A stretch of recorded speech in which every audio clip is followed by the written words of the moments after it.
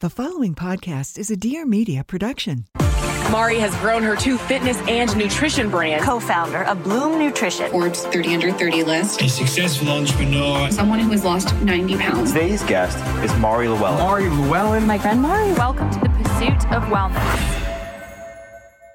Hi guys, welcome back to the Pursuit of Wellness podcast. Today I have one of my dream guests coming on the show. I was honored to sit with Gabby Bernstein today. She is a #1 New York Times bestselling author, spiritual teacher, and motivational speaker. I was so inspired by this conversation, guys, and I know you will be too. Imagine stepping into the shoes of someone who has faced life's darkest corners, battled addiction, confronted trauma, and emerged on the other side, not just surviving, but shining with spiritual wisdom. We definitely talked a lot about spirituality today, which was a learning lesson for me, but also just ways that we can confront our trauma and thrive through it all. She's a spiritual teacher and author who embodies resilience and transformation. She shares her life's journey with us. She unveils her battle with cocaine addiction, her path to sobriety, and a traumatic childhood event that laid concealed for years, providing insight into how extreme behaviors, good or bad, can serve as shields protecting us from our internal struggles. So in today's conversation, we're talking about Gabby's story, what drug and alcohol addiction did for Gabby, levels of healing, how we know whether our habits are healthy or an extreme addiction, trauma and the inability to be present and how to live in the moment, dissociative behavior, shame and how to realize we're living in shame, grounding exercises, shame and romantic relationships. This is a big one, guys. We often take our trauma and bring it into our romantic relationships into adulthood. So we talk about that today. The physical impacts of shame and trauma. People don't talk about this enough. How do you know if you're living in fight or flight? Epigenetics and trauma, how our trauma is passed down through generations. Gabby's thoughts on meditation, Gabby's journey with spirituality, and what does spirituality even really mean, and how to become more spiritual. Tapping into your higher self, wellness, and my personal experience with praying for the first time. Guys, I really hope you enjoy this episode with Gabby. I applaud her for her transparency. She does such great work in the world, and I was honored to sit with her today. Without further ado, let's hop into this episode with Gabby.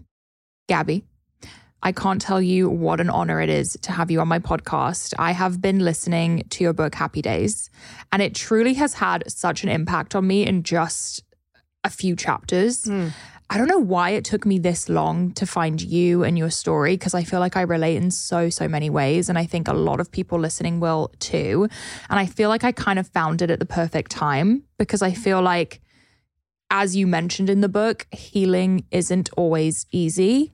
And I feel like I wasn't always ready. And in this moment, I am ready. So I'm really excited to have you here today. For anyone who doesn't know, can you tell us a bit about how you started on this journey and how you got to where you are now? Totally.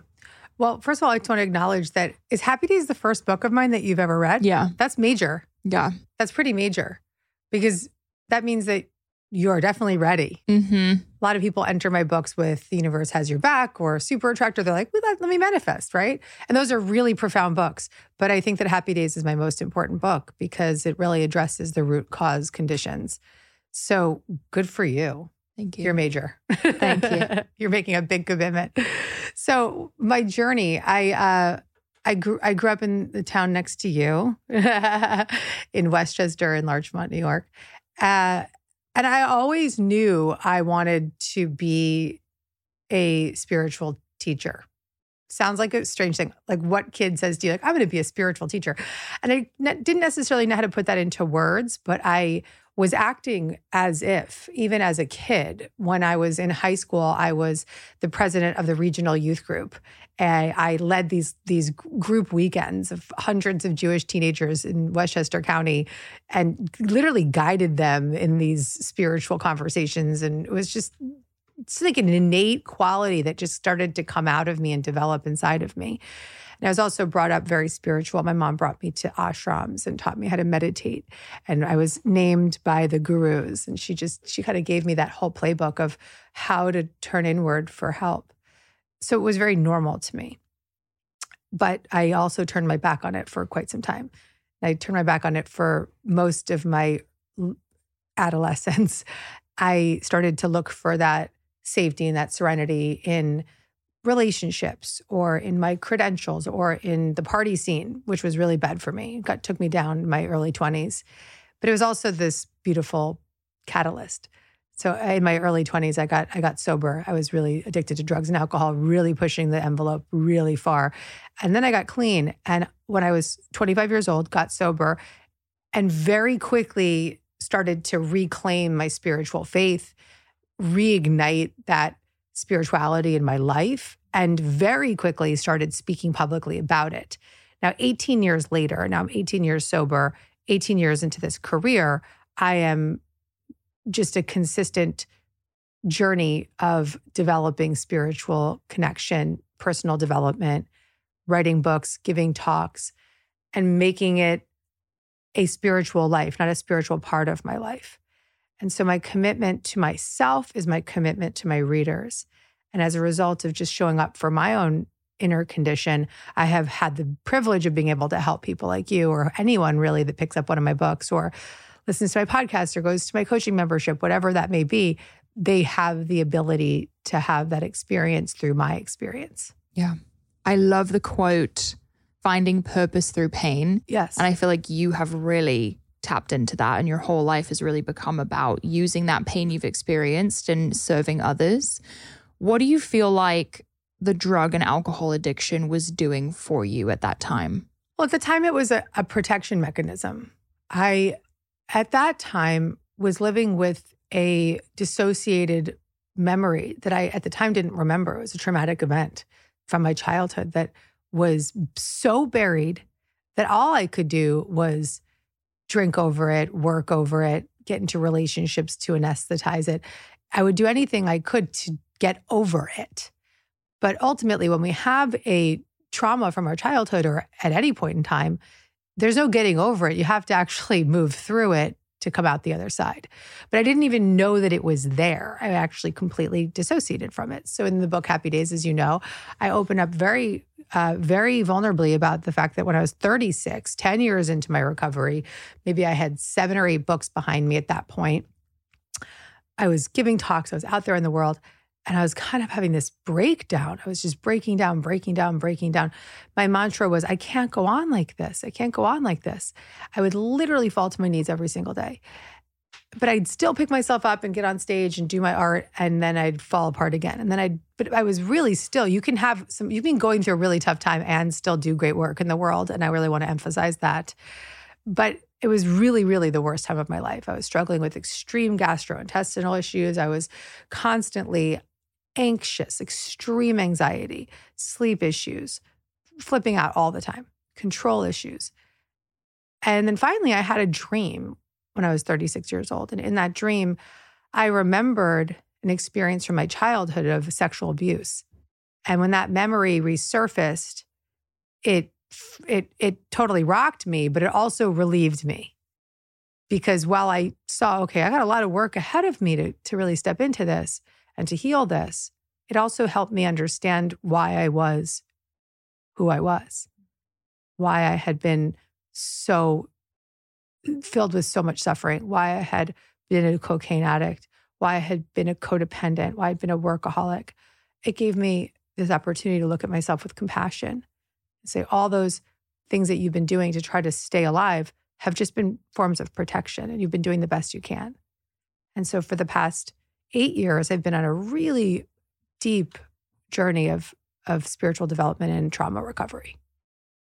When you got clean from drugs and alcohol and you started your healing journey, did you feel like, that's it, I'm healed, I'm done? Like, did you realize there was a whole other level to unlock? I think unconsciously I did. Mm-hmm. I think unconsciously I knew that there was more to be revealed. I knew it also because I wasn't quite happy. I was living better. I was feeling better. I was feeling hopeful. I was feeling deeply connected to spiritual, deeply connected to a higher power. All of that brought a lot of grace to my life, but I still struggled. And I think why am I still struggling like this? And it wasn't until I had that memory that I realized, oh, there's more to do.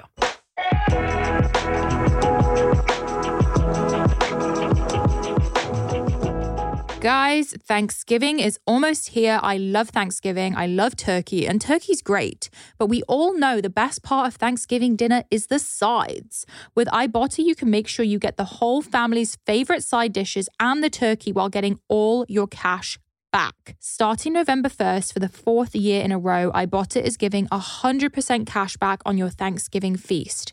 Just add the offers in the app to redeem for everything you need to make your Thanksgiving feast complete. All you have to do is shop at your favorite retailers and upload your receipt. I absolutely love this. I feel like we're all looking for ways to save money and get ready for the holidays this time of year. Ibotta gives you cash back on hundreds of grocery items, from produce to personal care to pantry goods, so you can make sure you're beating inflation no matter what you're purchasing. Other apps give you points that don't amount to much. With Ibotta, you can get real cash back that you can cash out to your bank account, PayPal, or gift cards. You can also earn cash back on hundreds of online brands and retailers too when you start with Ibotta, including Lowe's, Macy's, Sephora, Best Buy, and more. Download the Ibotta app now and use code POW to get 100% cash back on your Thanksgiving dinner starting November 1st. Just go to the App Store or Google Play Store and download the free Ibotta app and use code POW, P-O-W. That's I-B-O-T-T-A in the Google Play or App Store and use code POW, P-O-W. The most welcome change is among us, guys. The transition from summer to fall is here. The crisp, cool air in the mornings, cozy sweaters to stay warm, and the switch out from our comfiest summer sandals to the chunky loafers you've been waiting to wear. I feel like everyone's so excited for fall and winter this year. I know I am. I'm wearing a vest right now. Vest season is here, which means it's time to switch up the shoes. And that's where I found Vionic. They have curated styles to get you ready for the season, with rich leathers and suedes for workwear favorites, weather-ready boots for trips to the pumpkin patch, and performance sneakers to get you moving.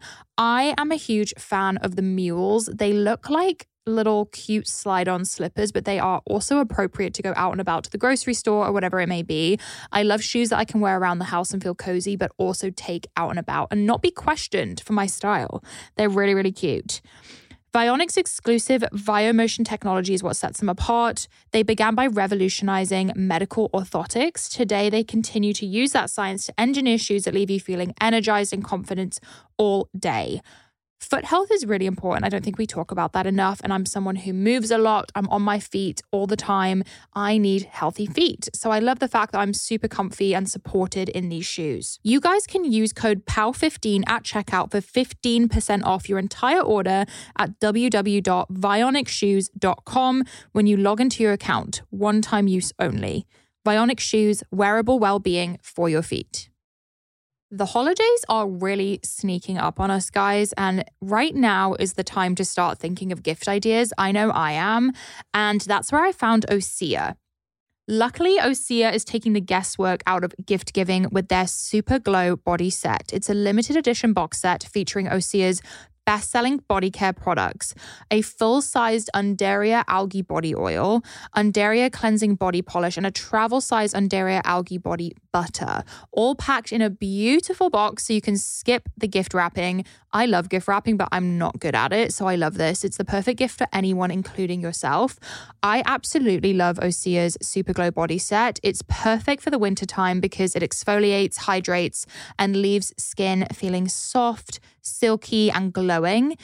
I feel like I get really dry around the winter time and I get a lot of spray tans, so I need my skin to be exfoliated and moisturized. So I love the fact that it's like an all-in-one, ideal for your everything shower. It's the perfect way to try 3 of Osea's best-selling products at an incredible value. You'll get the full-sized body oil, the cleansing body polish, and the travel-size body butter. Osea's been making seaweed-infused products that are safe for your skin and the planet for over 27 years. Everything they make is clean, vegan, cruelty-free, and climate neutral certified, so you never have to choose between your values and your best skin.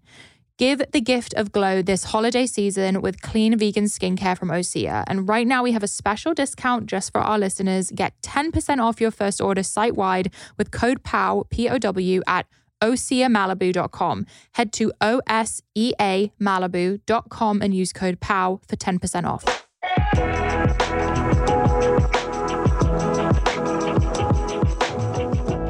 You mentioned other forms of addiction that were used as distraction, which I can relate to so much.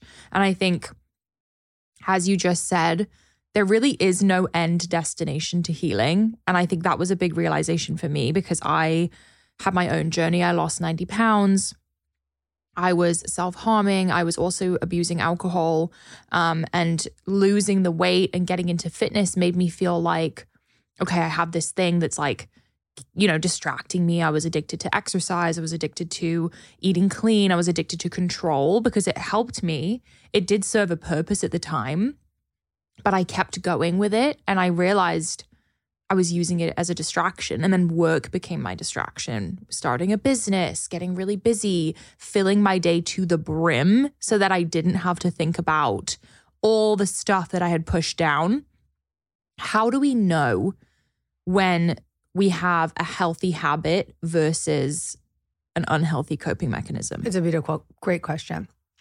Well, first and foremost, I think that all addiction, whether it's addiction to something seemingly good like exercise or even work, right? For my work addiction, people would praise me for it. Oh, you can do so much. You've written so many books in so few years. I got praised for that addiction. I'm sure you got praised for losing the weight, being so fit, being so gorgeous. All of that just continued to fuel it. But those addictions, whether they are extreme in a bad way or extreme even in a good way, those are protection mechanisms. We're using those forms of control to check out from what we really need to check in with. So we're in this constant battle of searching and striving and fighting against, and it won't work. Right. So even though I was clean and sober, I had funneled into my, just like you, I was going to recovery meetings at 7 a.m. Then I'd be at the gym. Then I'd be at my desk. Then I'd be, push. And it was just another form of extreme addiction. And so those extreme behaviors are what I reference in my training. So I'm trained in a therapy called internal family systems therapy. And in IFS, what's known in the IFS language is that these forms of addiction are often managers or even firefighters inside of us. They're managing the big feelings that we don't want to face, or they're putting out the fire of extreme triggers that we just cannot touch into. They're so impermissible. And so the work is first and foremost to be the witness of it. And so how do you know if it's an extreme addiction or if it's a good, healthy habit? Well, you'd ask yourself, am I powerless over it, right? So can I not wake up in the morning without thinking about my calorie count for the day, right? Or am I, looking always to the next exercise I can get to so I can burn some more calories or whatever that might be? And is it unmanageable, right? So unmanageability might look like I missed my doctor's appointment that I really needed to get to because I was in the gym an extra hour longer, or I didn't pick my kid up to school because I was obsessing about what to buy at the grocery store. Like that kind of unmanageability. So while it might seem like a really good thing that you're doing for yourself, you're actually addicted to it. And so asking yourself those questions, is this unmanageable? Am I powerless over it? And then when it is a healthy habit, it feels healthy. It feels balanced. It feels like a addition to your life, not a way of controlling your life. Yeah. I feel like one thing that made me notice that it was a problem was when I would go on a vacation and severely struggle not working, not having the control over my food, not having control in general. And it would give me so much anxiety that I couldn't be present on the vacation. Yeah. Well, trauma is the inability to be present. That's a quote from one of the great trauma therapists, Peter Levine. Trauma is the inability to be present. And I actually knew that I was in a great state of recovery this past summer when I was in Portugal. Didn't open my computer one time. Wasn't in Slack, wasn't messaging my team. My team's in the room. Like I didn't contact any of you guys when I was there. And I was on vacation. That to me was a sign of recovery. Yeah. That was like one of my big moments of like, I'm good at vacation now. What do you recommend for learning to be present and sit with our own thoughts and really be in the moment? Well, first, read Happy Days. And I really mean that because there's plenty of practices I can give your listeners right now on how to be present, how to be in the moment, how to ground yourself. I have many practices. I'm happy to share some here. But genuine presence, that felt sense of presence, comes when you release the blocks to the presence of that presence. So we live in a constant state of blocking, manipulating, and controlling our circumstances to feel safe. But when we start to feel safe inside, that's when presence sets in. And so it is a journey. It's not a quick fix. It's just not. Now, of course, daily meditation. Of course, conscious contact inward. So checking in with your feelings, noticing how you feel inside your body. I'm writing a new book called Self-Help. And the book is all about taking the principles of this internal family systems therapy and making them self-help for people so that they can apply them in their own life. And so the simplicity of it is really about noticing that pattern or that feeling or that belief that you're carrying in the moment and choose to check in with it. Just choose to turn inward. And then for a few brief moments, become curious about it. Just ask that feeling or that need to work or that need to work out or whatever. Where are you in my body? What do you feel like? What stories are there? What experiences do you resemble? What do you want me to know? And then the final step is compassionately connecting to that part of you and asking it, what do you need right now? How can I help you? What do you need? And then look for those qualities of your higher self. Look for the compassion. Do you feel compassion towards that part of you? Or do you feel connected to that part of you? Because it's a young part. It's a young feeling that needs your attention. Speaking to that, in terms of feeling connected, something that I've really struggled with, and I've heard other people speak about when they have trauma, is bridging the gap between the old me and the new me. I feel like I have a complete separation in identity from the girl who used to drink and cut and get crazy and party and do all the things I used to do. So I feel like my purpose too is to share and talk about my experiences. But I find when I try to get in that headspace or even do inner child work, I have a complete identity split from who I used to be. When you get on stage and you speak about, your addiction or the sexual abuse or any of the hard things you've gone through, do you feel like that is you or do you feel like that's someone else? I've always had the ability to really check inward and do and connect inward and know where I'm at in that moment and connect to the feelings, even from a feeling that was deep. Nevertheless, the more I have healed and connected to those parts of myself, those exiled parts is what they're called in internal family systems. They're these young abused children that experience trauma. There are parts of us that are so extreme and we didn't have the tools to work it out. And so those parts of me, I have compassion for now and I have a connection to them and I can be a calm presence for them. And so now I can be the witness of those experiences while they're not who I am anymore and I don't feel blended with them anymore and I'm not acting out from those places.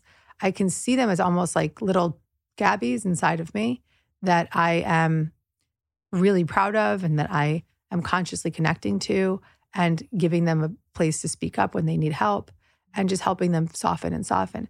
And then as a result of making that connection to those younger parts of myself, they've actually settled. And so they've transmuted, they've transformed, they've been alchemized.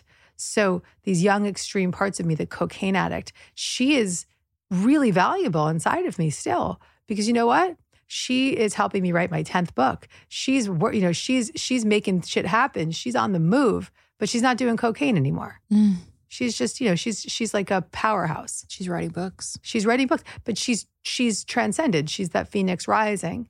And so I don't have to cut them off anymore, or I don't have to shame them or blame them. I can just see these different parts of me from my past and say, wow, you did a really good job trying to keep me safe for as long as you did.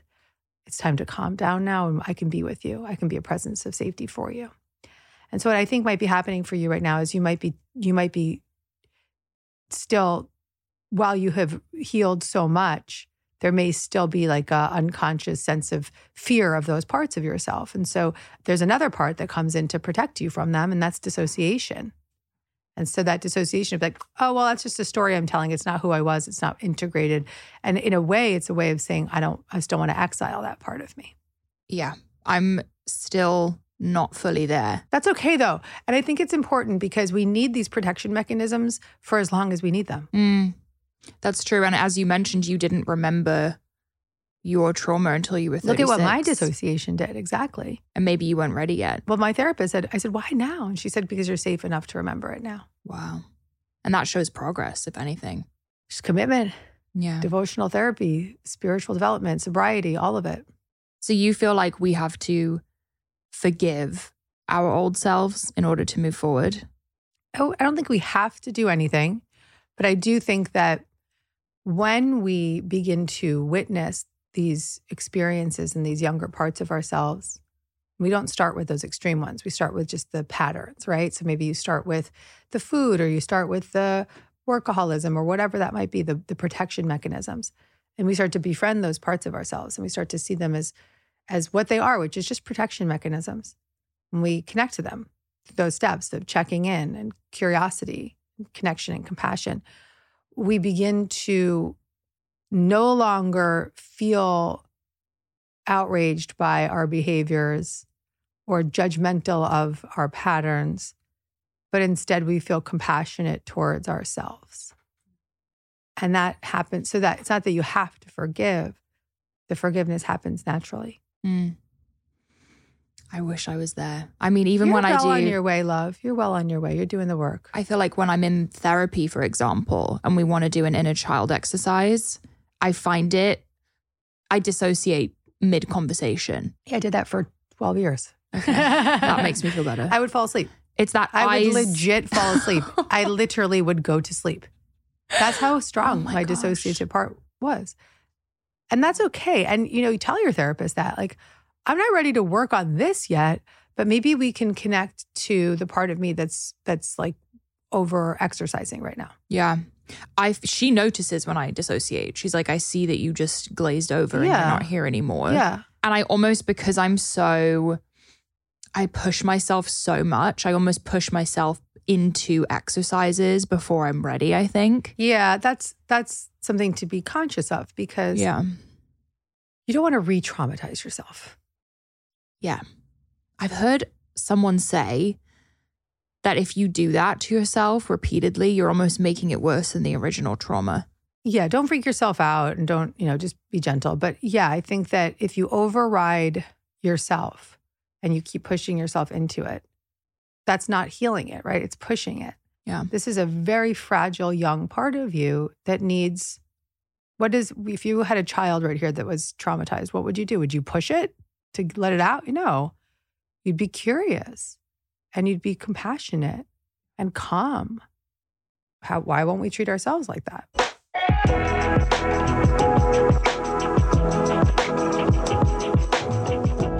Family, friends, and Lumi whole body deodorant. These are things I'm thankful for this year.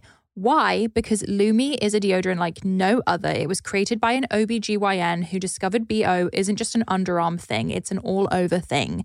Love the fact that it's a female founder as well. She developed a pH-optimized deodorant that's clinically proven to block odor everywhere, not just your armpits, but your privates, feet, and beyond. The best part is Lumi is proven to keep working for up to 72 hours. If 3 days of odor control isn't something to be thankful for, I don't know what is. That's very helpful for me. I'm incredibly active. I'm always working out, horseback riding, sweating all day long. So this product's perfect for me. I love the fact that Lumi has such amazing scents and I feel like I can use it anywhere on my body. I'm someone that sweats a lot, like under my boobs. I know that's kind of a revealing fact about me, TMI, but everyone has their own areas. So I love the fact that I can really use it anywhere on my body.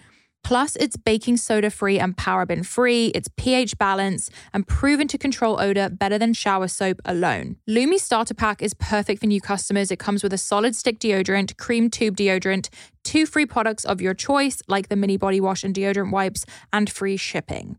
As a special offer for listeners, new customers get $5 off Lumi's Starter Pack with our exclusive code and link. And for a limited time, returning customers can get $5 off their next purchase of $30 or more too. Use code POW, P-O-W, at lumideodorant.com, Lume DEODORANT.com. Thank you, Lumi, for making this holiday season smell a whole lot better. Support for today's episode comes from Jenny Kane. Perfect timing because winter is right around the corner and I know we're all looking for gifts and a way to refresh our wardrobe and also plan cute outfits for the holidays. Jenny Kane is a California brand through and through. Their staples make getting dressed easier than ever before. They definitely give that refined, minimalist but effortless look. From luxurious cashmere sweaters to iconic accessories and elevated versions of your everyday basics, that fits with my style so well, guys. I have a Jenny Kane cocoon cashmere sweater in the color camel. It is like the perfect basic. I wear it with jeans and like a white tee, or I can even dress it up with like a skirt and boots. I get so many compliments. Their sweaters are the it item. It's perfect for absolutely everything. I get so many compliments.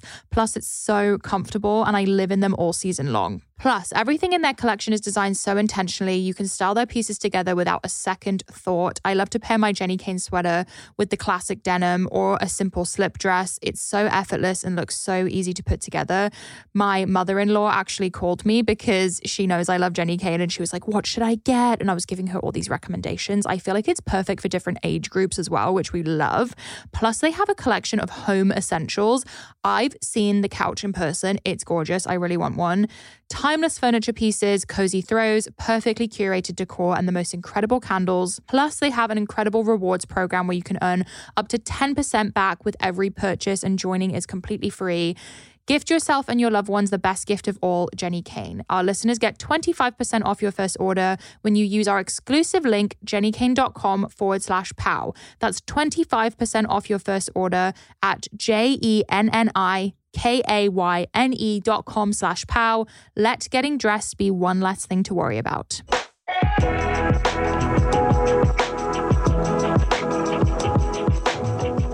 I want to talk about shame. It's a big topic in this book. And I think so many of us are living in shame without even realizing it because we're burying it under emotions, habits, whatever it may be. How do we look for symptoms of shame and know when we're living in shame? So we can know we're living in shame when we start to witness the shame responses.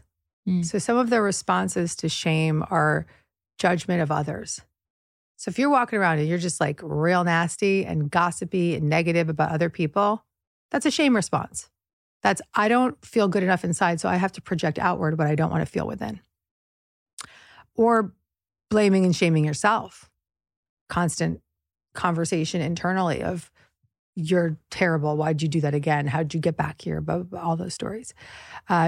Checking out sometimes is a shame response. Just saying like, you know, I'm totally dissociated. I'm walking around like can't focus on my presence. And noticing those responses that you may be living in as a reflection of something that needs your attention, something that needs your healing. Now, shame is the most impermissible emotion. So trying to go straight to the shame sounds like you might be going a little hardcore on that one. And it doesn't mean that we don't witness it. It doesn't mean that we don't know that it's there. But we maybe can start to heal some of the experiences, and I would call it parts of us, that are on the periphery first, right? So maybe the controlling part, or maybe the workaholic, or whoever it might be. We can give that some attention before we go hit the shame, because the shame needs therapeutic work, I believe. It's delicate. It needs, and sometimes it just needs acknowledgement, but not in a way that's forceful, in a way that is relaxed and calm. Let's say dissociation is a common theme, which I think more people are dissociated than they realize. Excuse me.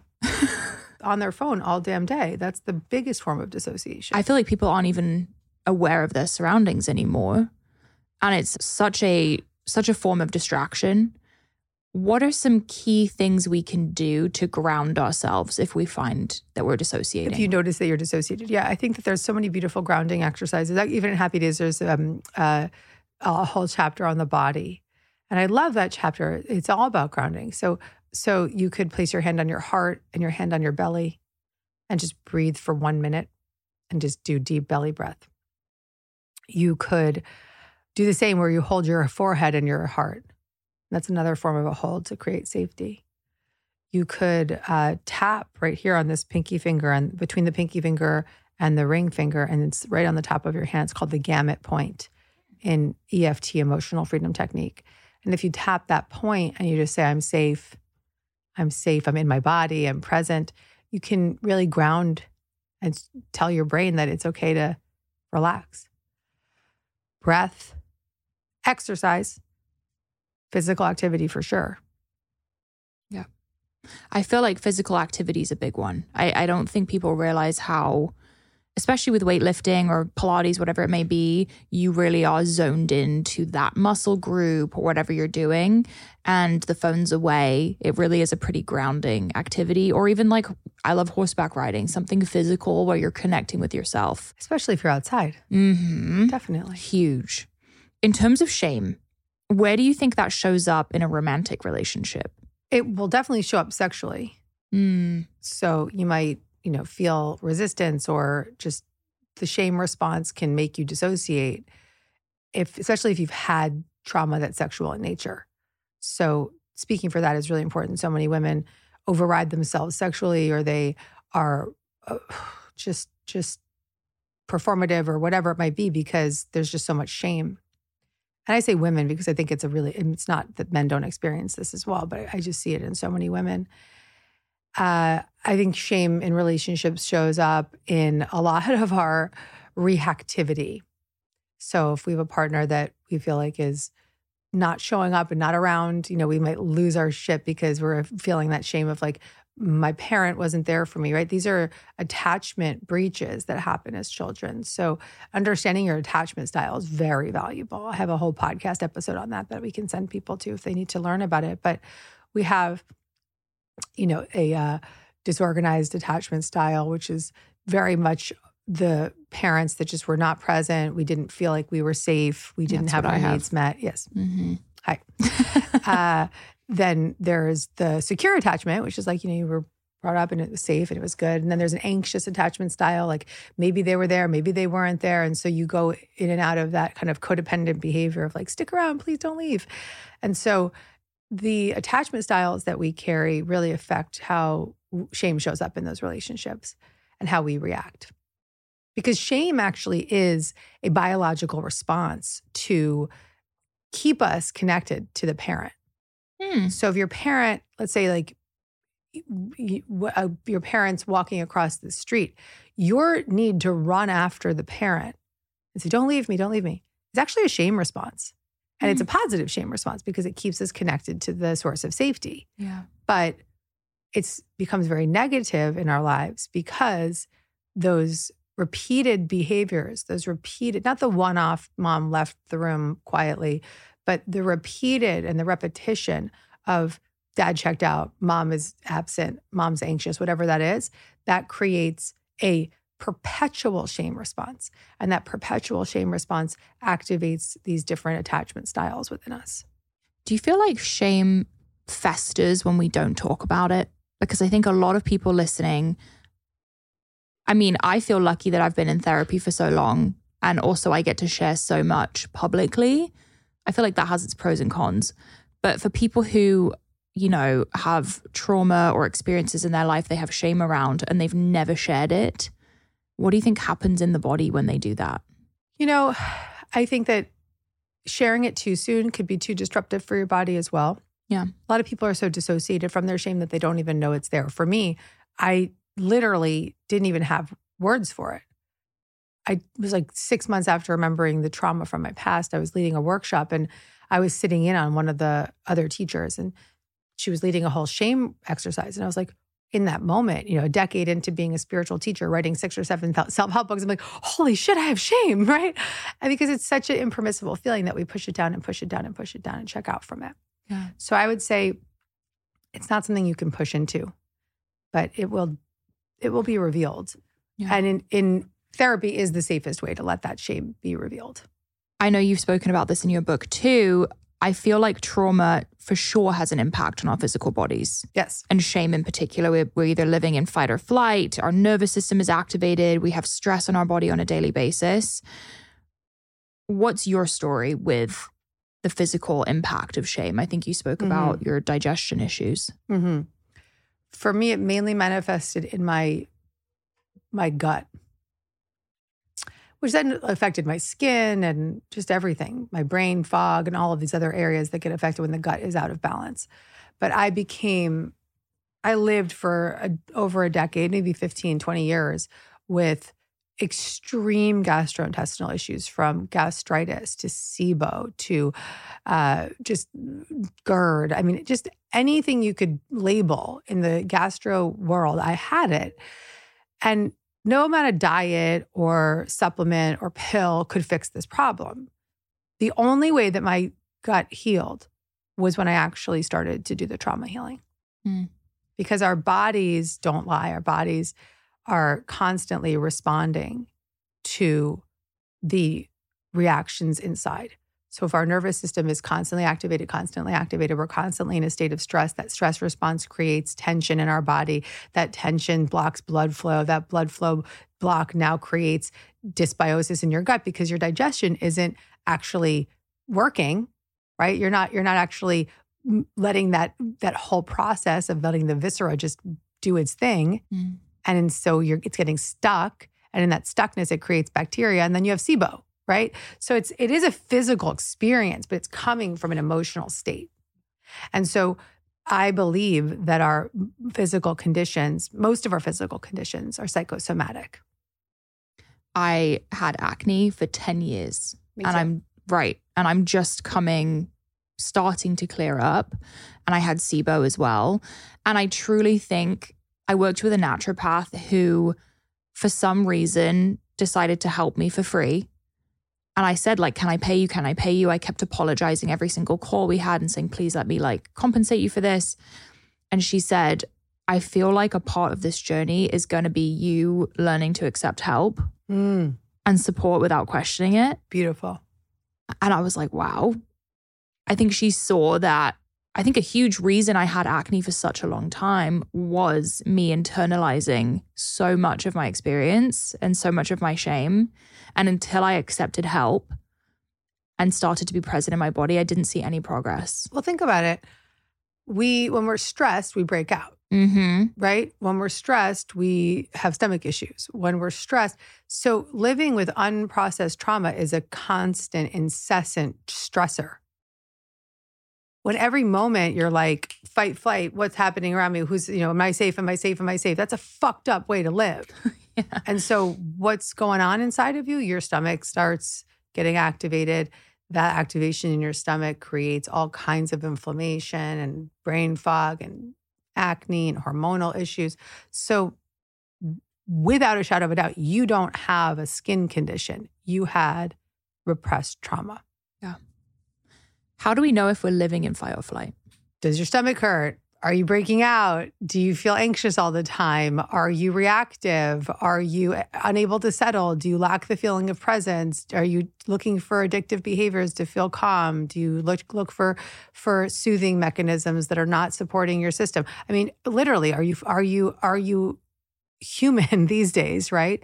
The deeper the trauma, the more extreme the trauma, the more extreme the reactivity to the trauma. But even small t trauma can create reactive patterns inside of us. Yeah, I think that's huge. And I think a lot of people feel like they don't have trauma because maybe they don't have that big T moment. When I went out on the book tour for Happy Days, I got interviewed 85 hours of interviews.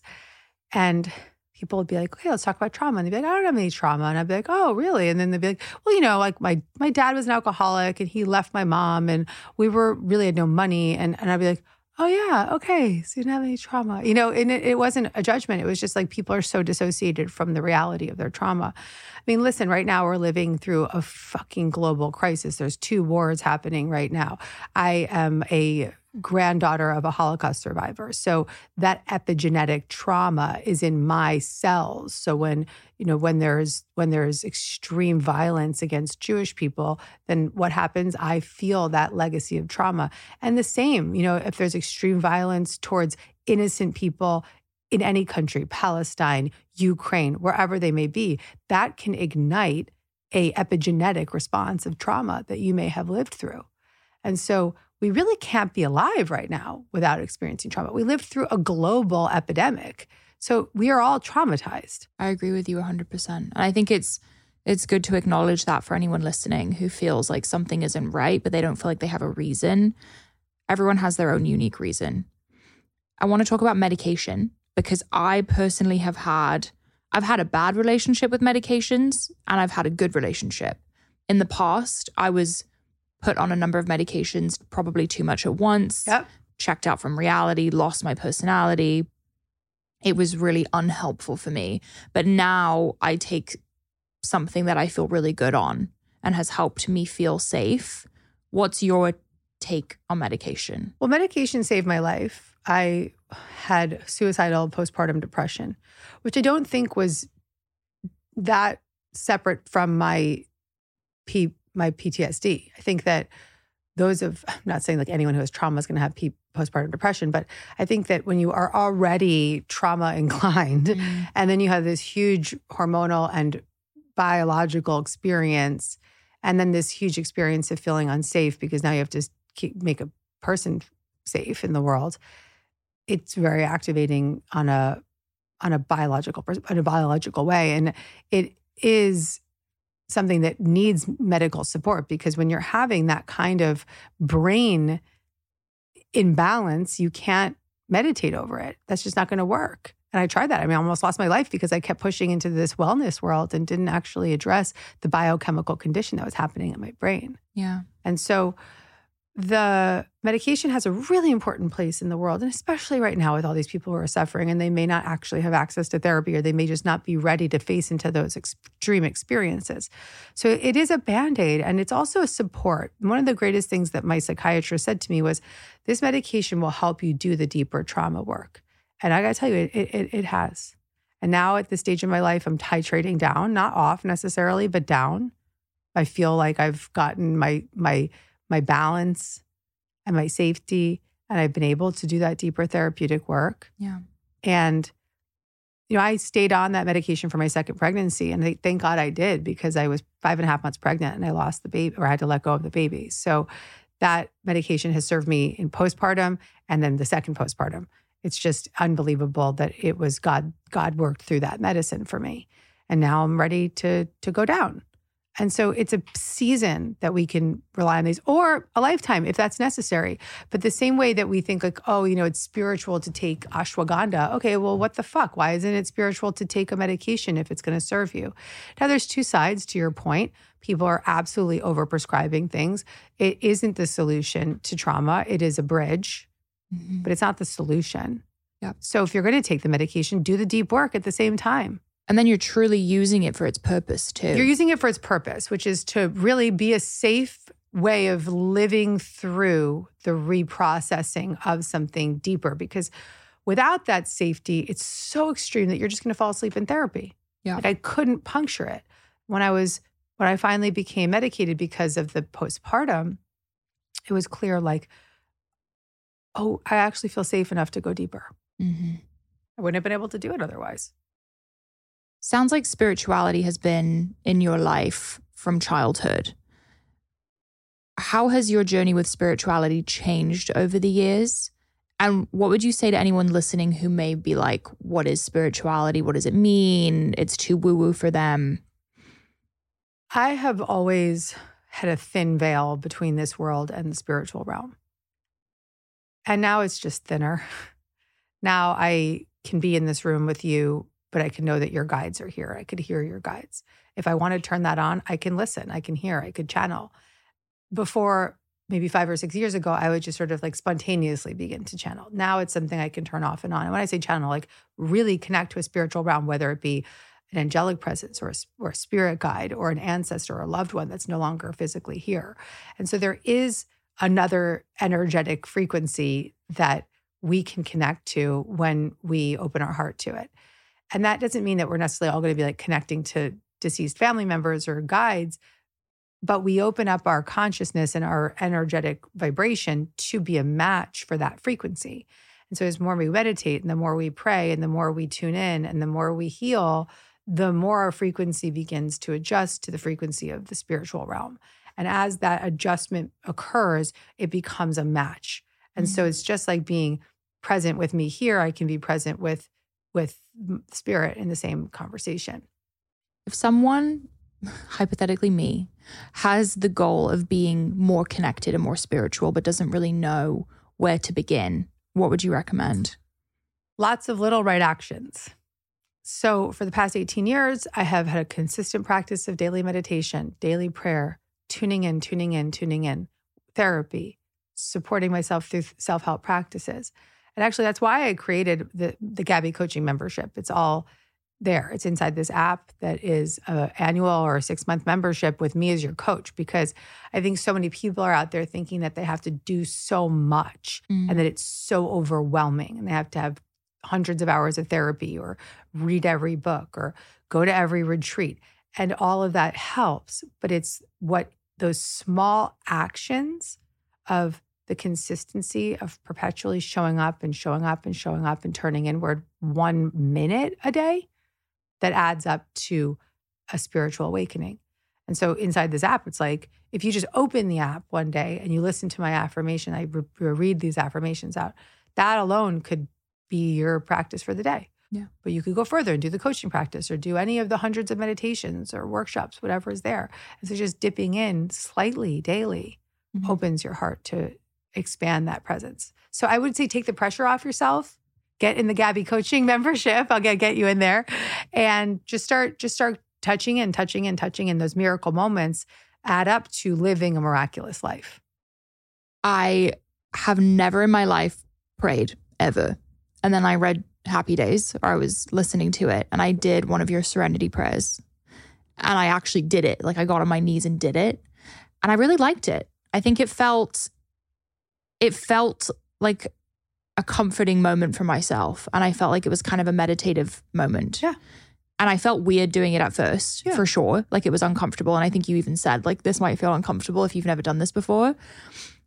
But the more I did it, the better I got. And I felt like I was making progress on my spiritual journey. Major progress. And when I was first started a practice of prayer, it was in my early recovery. And my mentor in recovery would be like, get on your knees and pray. And I'd be like, I don't know what the fuck you're talking about. But I would do it and I would do it and I would do it. And then eventually those prayers started to have big impacts on my life. Because if you're saying something to yourself over and over again and keeping your own promises, then you really are going to live out the life that you want. Yeah. And you're also surrendering. I love that. What does it mean to tap into our higher selves? I know you reference that term a lot. What does that mean to you? Well, we all have inside of us self with a capital S. And this is, again, based on the principles of internal family systems therapy. And so self is the undamaged, resourced adult part of who we are. It's the presence of who we are. It's the God within us, the spirit within us, the internal parent within us. And self has these C qualities of compassion, connection, creativity, calmness. And when we start to tap into those ways of living, curiosity, when we start to develop that connection to that self-presence, then the more we live in that self, that higher self. And so when you start to open the door for that self-energy to come through, it starts to develop and develop and develop. And as you develop it, you can now show up for life with it. So when you're met with conflict, you can meet that conflict from self. Or if you're struggling with something personal, you can meet that struggle with self rather than meeting it from your triggered, activated younger parts of you. Do you have a practice that you do before you get on stage? Yeah. So for years and years, I'd be like, I need 30-minute meditation and I need to be, and the more seasoned you become as a speaker and the more present you become in your life, the more everything becomes meditative.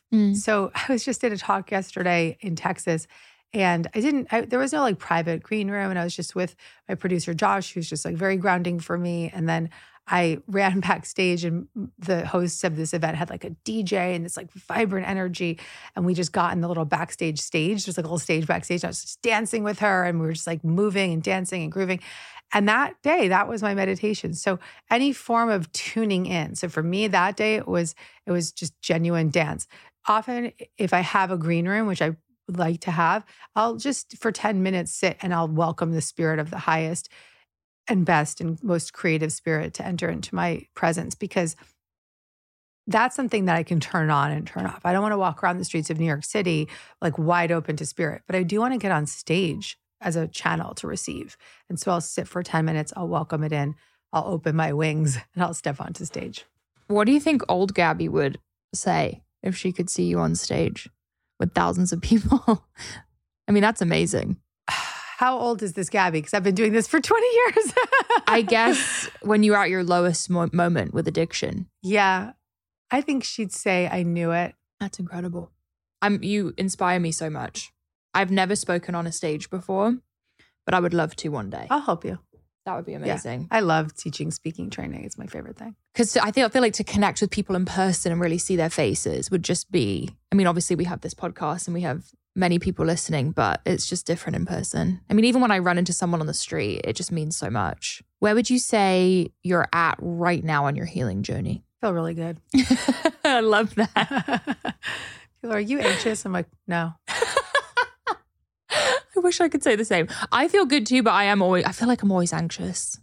Well, you're still working through things. Yeah. So be gentle with that anxious part and just give it some compassion, right? If you feel up for it, Yeah. you know? Yeah. Just maybe even notice it more and just ask it what it needs. Yeah. How cool to be a boss and doing all the things you want to do, but be so at peace at the same time. Took a long fucking time to get here, honey. Well, that makes me feel better.